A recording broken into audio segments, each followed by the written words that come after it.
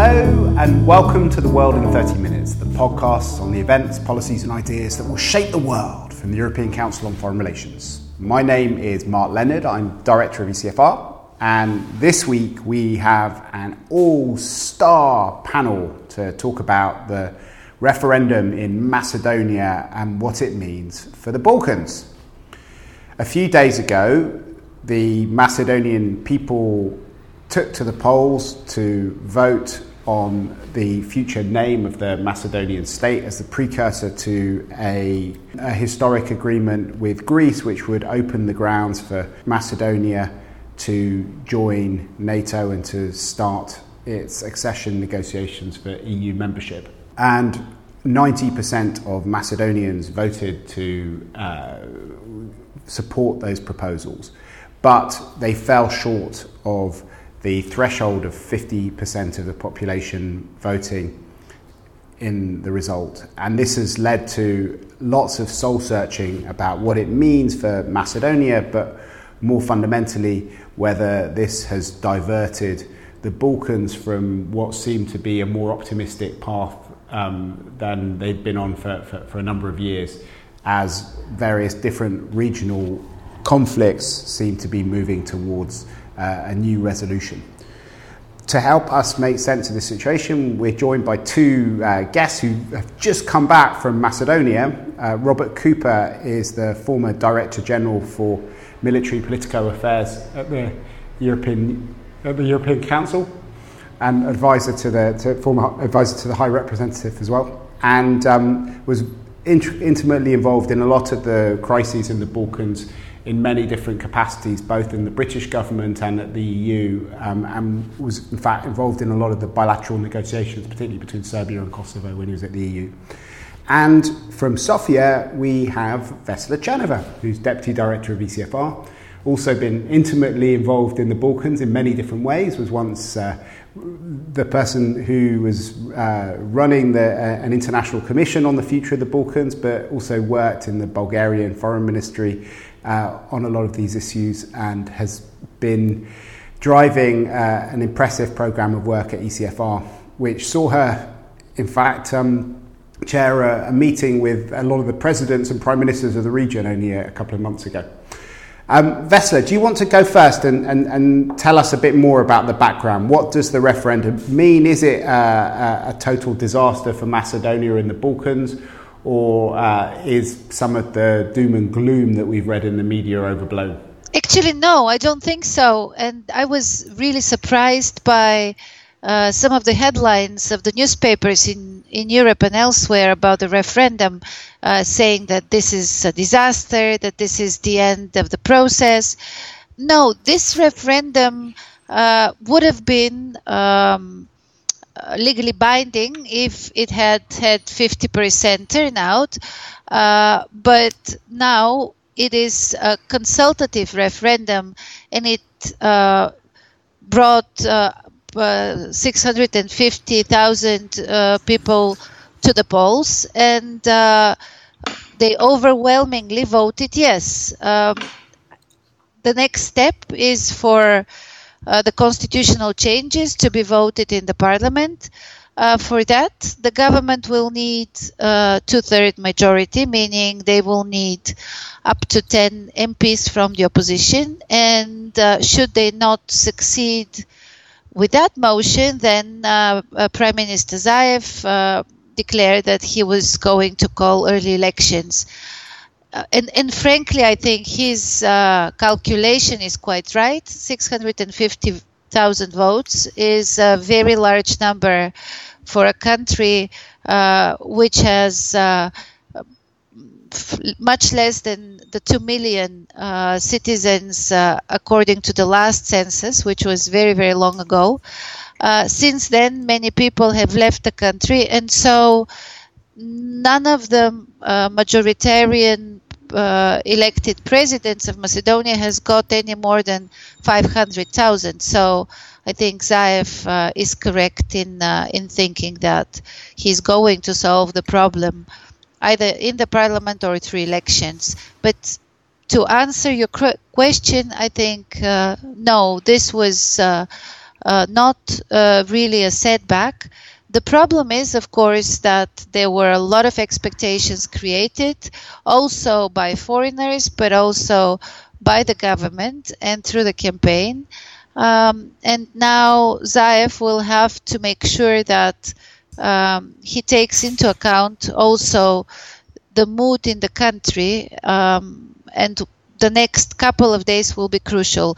The Macedonian opposition will have to show that it can be constructive and it realizes that the agreement with Greece gives a unique chance for Macedonia to catch up for the last lost decade. So, Robert, what do you think the way forward is after this referendum? I know you're a big fan of referenda. We've discussed that on the podcast before.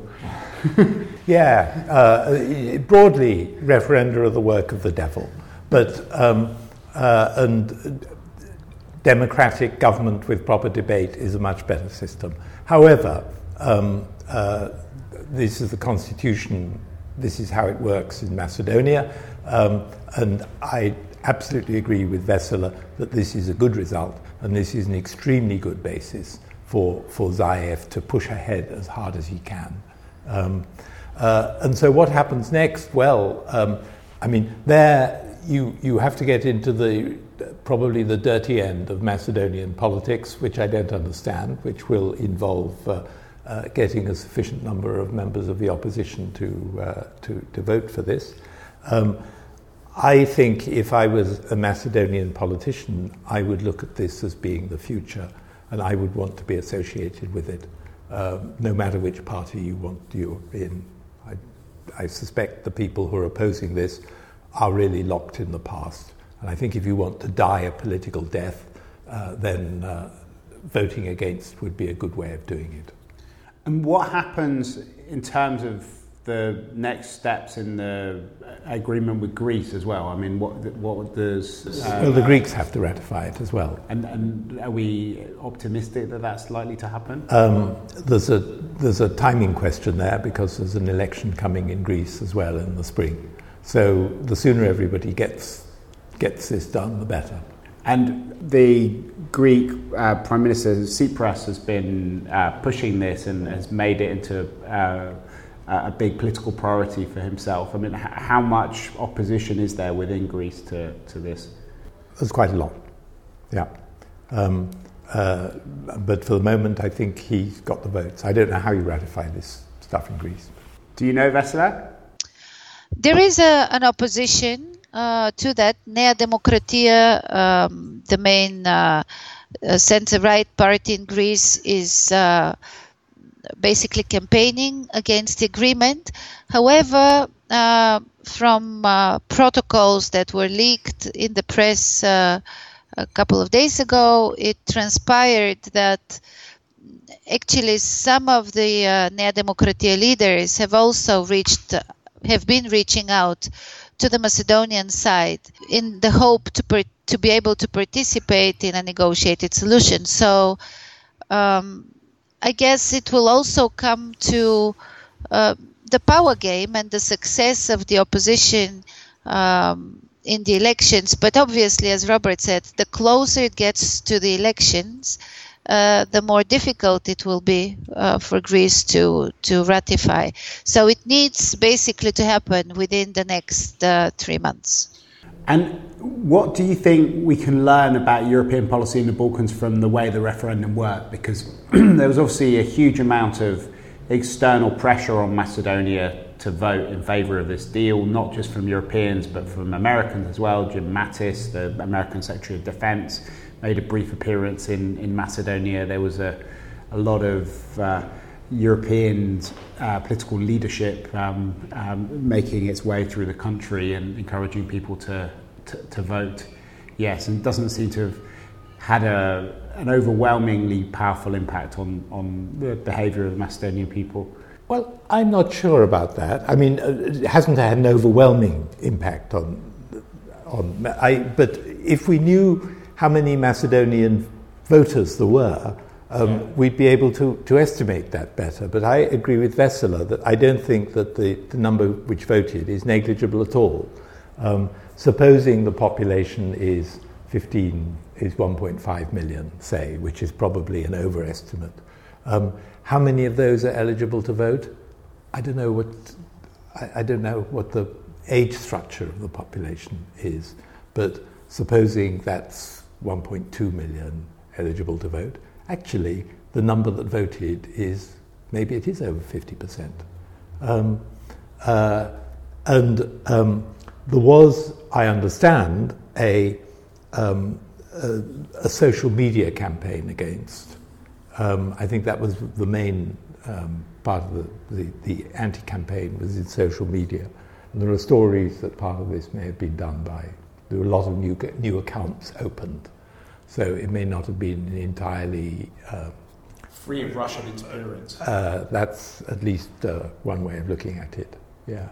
So I don't know that it tells us very much. I think that one should still regard this basically as being a positive result. No doubt there were some people who don't like the idea of changing the name, but on the other hand didn't want to vote against it and stayed away for what you might call good democratic reasons too. So I don't see why. I think thresholds are nonsense. People who have an interest in the future of their country should vote anyway.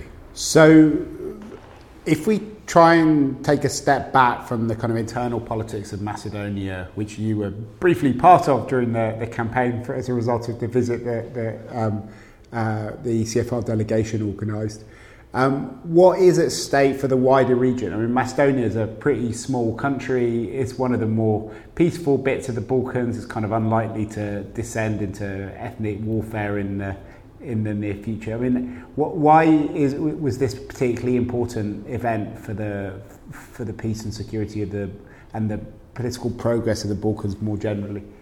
Well, I'll answer briefly. I'll say actually Macedonia was around the year 2000 quite likely to descend into ethnic violence. This was one of the, before the Iran nuclear deal came to its conclusion, this was seen as one of the big moments of successful European foreign policy, wasn't it? And it's actually still the Ohrid Agreement negotiated by Javier Solana with assistance from George Robertson is still actually the kind of the key touchstone in Macedonian politics. So there's a kind of bit of European pride involved, but actually it's a question of here's a country solving its problems.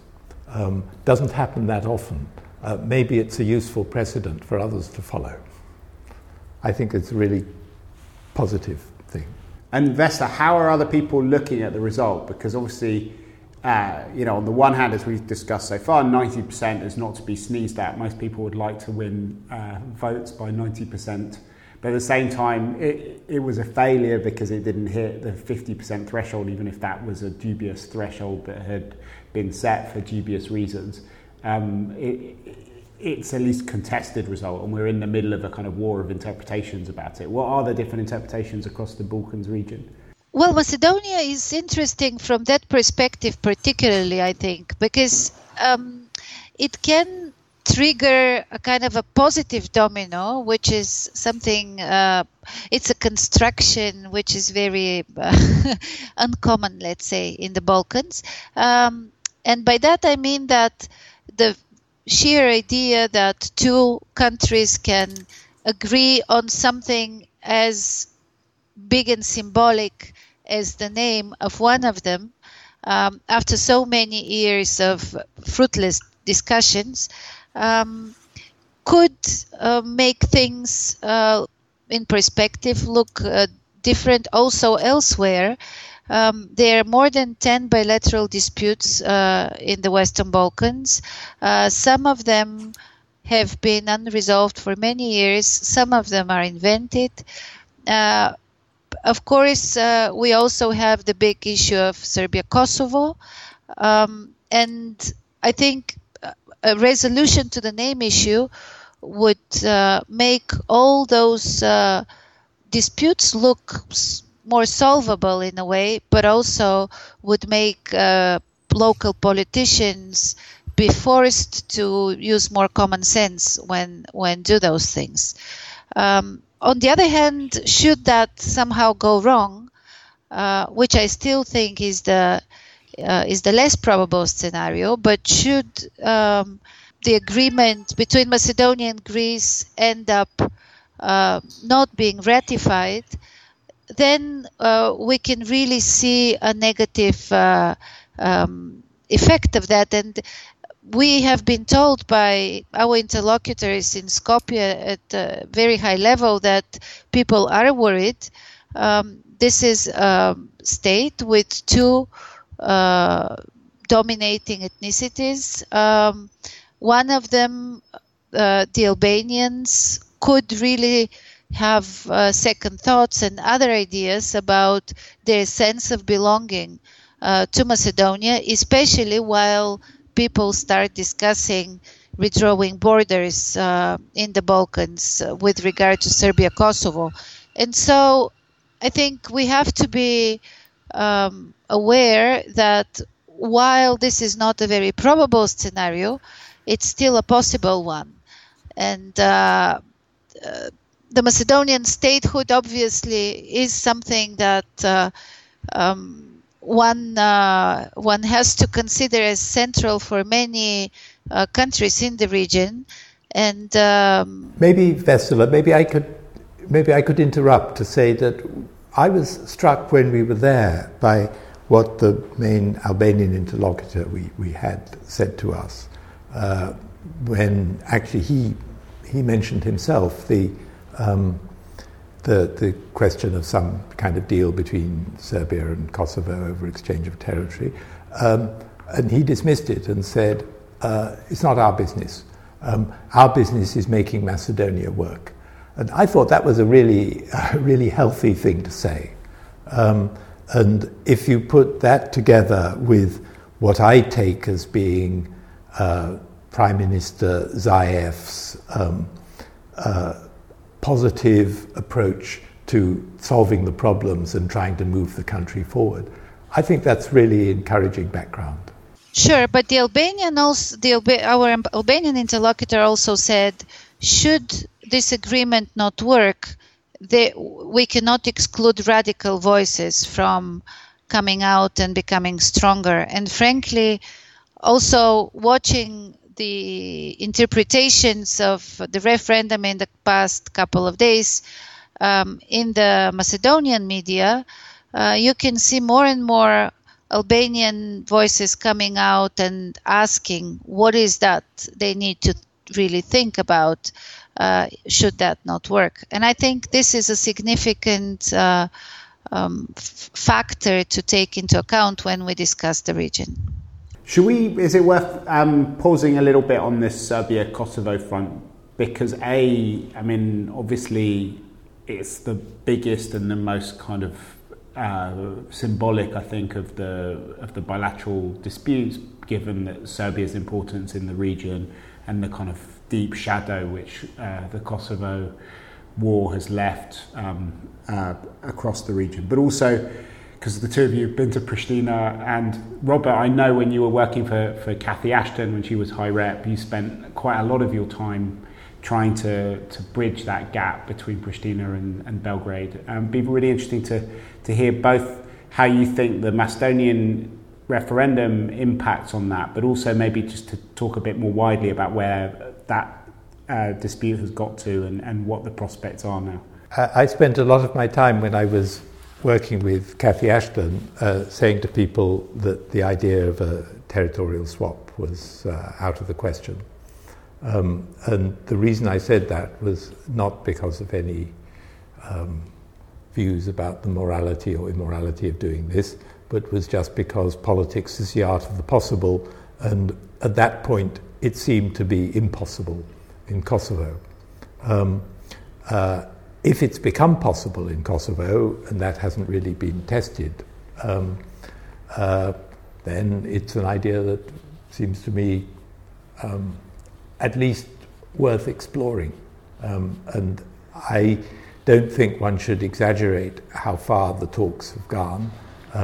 I think it's already a positive thing that Vučić and Thaçi are talking to each other. They got to know each other well, of course, when Thaçi was Prime Minister and was doing the negotiations with Cathy Ashton.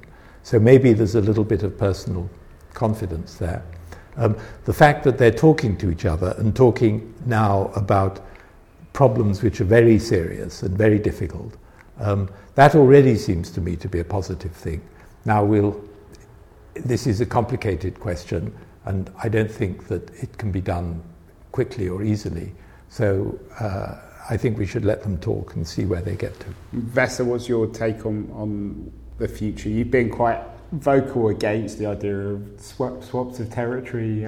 I have been very nervous about the very fact that people talk about changing borders and redrawing borders along ethnic lines so easily. This has not been a good thing in the Balkans. And what we found out in Pristina is that actually there are many voices also within Kosovo who oppose this idea, but also who understand the regional implications of it. However, we also found out that this does not seem to be a very serious talk, in the sense that they're really not discussing details, and there is really also little understanding of what people on the ground would like to see. And by that I mean people in Preševo, people in Mitrovica. And I think this is obviously something one should start by doing. And this work still needs to be done if they're serious about discussing this option. But as Robert said, we don't think there is much happening right now. I don't know. Well, just to say, I don't know about that. I do think that before this idea, which is not an original idea, I think there have been several Serbian governments have toyed with the idea in the past. Before that becomes a reality, there's a lot of work to be done. But I think that they are actually serious about exploring this. But what we don't know is how far they'll be able to get, because I think it will involve, if it was to turn into a real proposal, I think it will involve some difficult decisions on both sides. And I mean, there is a sort of certain bias, I'd say, against changing borders and within Europe, for fear of it starting off starting off a kind of catalogue of different demands from different places. So we tend to have a bias against changing borders. But at the same time, we did recognise Kosovo. Well, we didn't just recognise it, we established the border ourselves. Exactly. And if you look at now, Vesela's country may be an exception to this, but if you look at our countries, quite a lot of them have got borders which in some sense are ethnically defined. I'm thinking of Northern Ireland. That's essentially a not very well defined, it's very difficult to be precise there, but that's an ethnically defined border. Though it's still divided, it's combined with an attempt to create a multi-ethnic settlement in Northern Ireland. Right. As well. First you agree the border, then you make it irrelevant. I like this formula. It's what's been done, but it's been done all over Europe. And the classical example is Schleswig-Holstein, or Schleswig actually, where they held a referendum in every village. Everyone talks about the Schleswig-Holstein question. What is that? It's about Schleswig rather than Schleswig-Holstein. Well, it's about the border between Denmark and Germany. After the Danes made the mistake of taking on Prussia and Austria at the same time in 1865 and were more or less wiped out, the border was moved right into Denmark. At the end of World War I, when there was a general sorting out of borders, they proposed a border which had been worked out by demographers, and they held referenda all along the border in every little town and village about where they should be. Which is not something that seems to be at all in the style of Balkan politicians. I mean, I don't see Vučić going out to Preševo and asking people there if they want to go over to Kosovo. And frankly, I have difficulties imagining that they would. But this is probably one of the small differences between Denmark and Serbia and Kosovo. Actually, there was a big fight in Denmark, but I won't go into the history there. There was a big fight about the border when it took place. There was a question of whether Flensburg should be on which side of the border. So maybe, after this rather nice little excursion into Europe's darker past, maybe we can think about the future of the Balkans in that kind of context. I mean, we looked at 2 out of the 10 kind of big issues which are working their way through the system. But I suppose one of the bigger questions is what Europeans should be striving for in this region. Because we had one paradigm immediately after the wars in Yugoslavia, which was one of integration and enlargement, and we were deeply embedded in the domestic politics of a lot of the Balkan countries, particularly the ones which were protectorates like Bosnia and Kosovo. I mean, maybe I can go back to Denmark and to Northern Ireland and say what is absolutely clear in Denmark is that all of the rights of minorities are very well protected on both sides of the border. And indeed, there's an Anglo-Danish agreement about that, dating from the Adenauer era. And as we know in Northern Ireland, that the basis of the Good Friday Agreement and the peace we have in Northern Ireland at the moment is that the border will be invisible. Yeah. So currently being tested by British politics. Definitely. So I think that whatever solution is found, those are things which need to be, those are things which will go with whatever solution there is. I don't think that it's quite like that at the moment, actually. But if we look at the sort of bigger picture about European interests, immediately after the war, there was a kind of focus, obviously, on questions of war and peace. Now people are more focused on migration and migrant routes, on organised crime, and there's also a lot of fear in different member states about the increased activism of other actors. We talked about Russia in the Macedonian election. Russia's obviously never left the region, has always been a very important part of the politics of the region, but it's maybe becoming more visible than it was in the early noughties. China is obviously becoming a really important factor for both the infrastructure of the region, because of the Belt and Road Initiative, but also the political calculations of a lot of leaders seem to be influenced by a desire to attract Chinese investment. And that's happening at the same time where, there's much less enthusiasm about. And you could throw the Gulf in there too. The as Gulf well. and the Turks is the other. Yeah, the Turks never actually do very much. But let's leave that aside. Okay, we'll talk leave the a lot. Turks aside. Yes. Okay, we'll leave the Turks aside for another podcast maybe. But it'd be interesting to hear from the two of you about that sort of bigger picture and what the role of Europe is within this more sort of contested space where there are obvious links up with direct European security interests through organised crime and migration, but it's not necessarily the same level of fear about ethnic warfare that there was around the turn of the century. Yes, I think the European interest is twofold. One is to keep the Western Balkans within the zone of European rules and norms, and kind of keep the region close to the EU's chest, no matter whether we use the instrument of enlargement or another instrument. Because I agree with you, there is a lot of fatigue about enlargement currently. In any case, Europe, this is kind of too close for Europe not to do things properly here.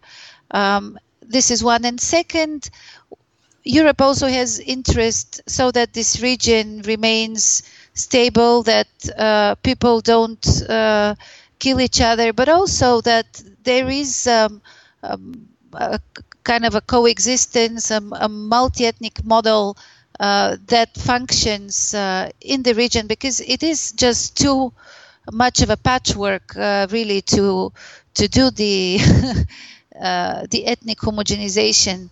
And so I think for the sake... I think consolidation is the term which is preferred at the moment. Can I add to that? First of all, I agree with everything Vesela said. Second, when I was in Croatia, in Zagreb in 1989, when we were looking around to try and work out what was going to happen, I remember somebody saying to me, well, the only way we'll ever make this place work, which was then Yugoslavia, is to break it up and put it back together again in the EU. And then in the 1990s, actually at the Dayton conference, if you ask some of those who were present, they'll tell you that actually the key figure there was in the end Carl Bildt. Not Richard Holbrooke, who gets all the credit. Yeah, I mean, well, Richard Holbrooke wrote the book, but the point about Carl Bildt was that actually the idea that they might one day become a part of the European Union was very important at Dayton and has been very important ever since through Thessaloniki. The process is slow, but well, there we are. It's Europe we're talking about, and it's not built in a day. But this still remains the right course. Okay. Vesa, do you want to say a last word about what you think Europeans can do now in the next few months ahead? And then I think we're running out of time, so we should move on to the bookshelf segment. I think we should, first of all, we should be less alarmist about the Macedonian internal situation. Macedonians will, I hope, make this work. It's their country and it's their fate.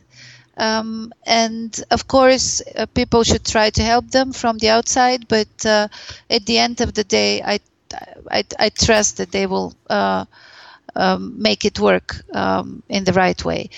Second, I think we should start looking for ways how to use this energy and this desire to talk about the future of Kosovo, Serbia.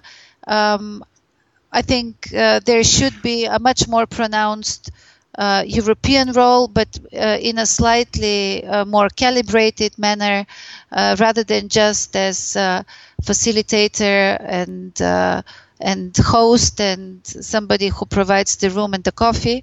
And from that perspective, I think there is also a role for us think tanks to do more thinking on what can be done and how we can help with ideas without just saying, status quo is what we need to stick to. Okay. So thank you very much. So we do still need to do the bookshelf segment, but before we do that, I might just remind our listeners of a famous quote by Lord Palmerston, the former British statesman, about the Schleswig-Holstein question. He said, it's so complicated that only 3 men in Europe have ever understood it. One was Prince Albert, who's dead. The second was a German professor who became mad. I'm the third, and I've forgotten all about it. But luckily, Robert Cooper has changed that situation, and now we all understand the Schleswig-Holstein question. Anyway, going to our final point of action is the bookshelf segment. Vesa, what's on your bookshelf at the moment? I will tell you what I was reading when we were traveling to the region. I pulled out the report of the International Commission on the Balkan Wars. This was the Carnegie Commission from 1913. I encourage everybody who is slightly interested in the region to look back at it. It gives a lot of answers to questions which are still open, and why talking about ethnicities and borders in the region is something that is that can be fairly contagious. Okay, what about you, Robert? Well, I'm reading 3 books, so I'll go through them rather quickly. Okay. I'm in the middle, roughly almost in the middle of all of them. The first one is by Kori Schake, Kori, Schake, spelt like it's German, called Safe Passage. It's about how Britain and the USA resolved their differences during the 19th century to avoid the sort of Thucydides clash between the rising power and the existing power. Second, it's actually a great book, very interesting. Second, I'm reading one of those things that I should have read years ago, but I never did, The Master and Margarita, and it's very difficult to put it down. Fantastic. And third, and this was what I was reading because it's very light, I'm reading a monograph by Dr. John Adamson about a picture by Peter Paul Rubens. Peter Paul Rubens was not just a painter, he was actually the Spanish ambassador. He was appointed as an envoy of the Spanish government to the court of Charles I. And the picture is full of iconography of Spanish, or rather Habsburg, relations with Britain and France. Wonderful. All of these, very interesting. So I'm going to do something more prosaic and do a bit of log rolling on behalf of Robert and Vessela. So there are 2 great pieces on our website which are well worth reading. Breaking Old Habits in the Balkans by none other than Robert Cooper, and Macedonia's Looming War of Interpretations by Vessela Chanova. If you've enjoyed listening to the podcast, please do let other people know about it by tweeting about it, writing about it on your Facebook page or ours, but above all by rushing to the ratings and reviews section on iTunes and giving us a review and a rating. And we will put links up to all of the publications that we've mentioned on our webpage, which is www.ecfr.eu/podcast. But for now, from Robert Cooper, Vessela Chanova, and myself, Mark Leonard, it's goodbye. The researcher of ECFR's podcast is Jonathan Hakenbroich, and our editor is Katarina Botel-Azinaro.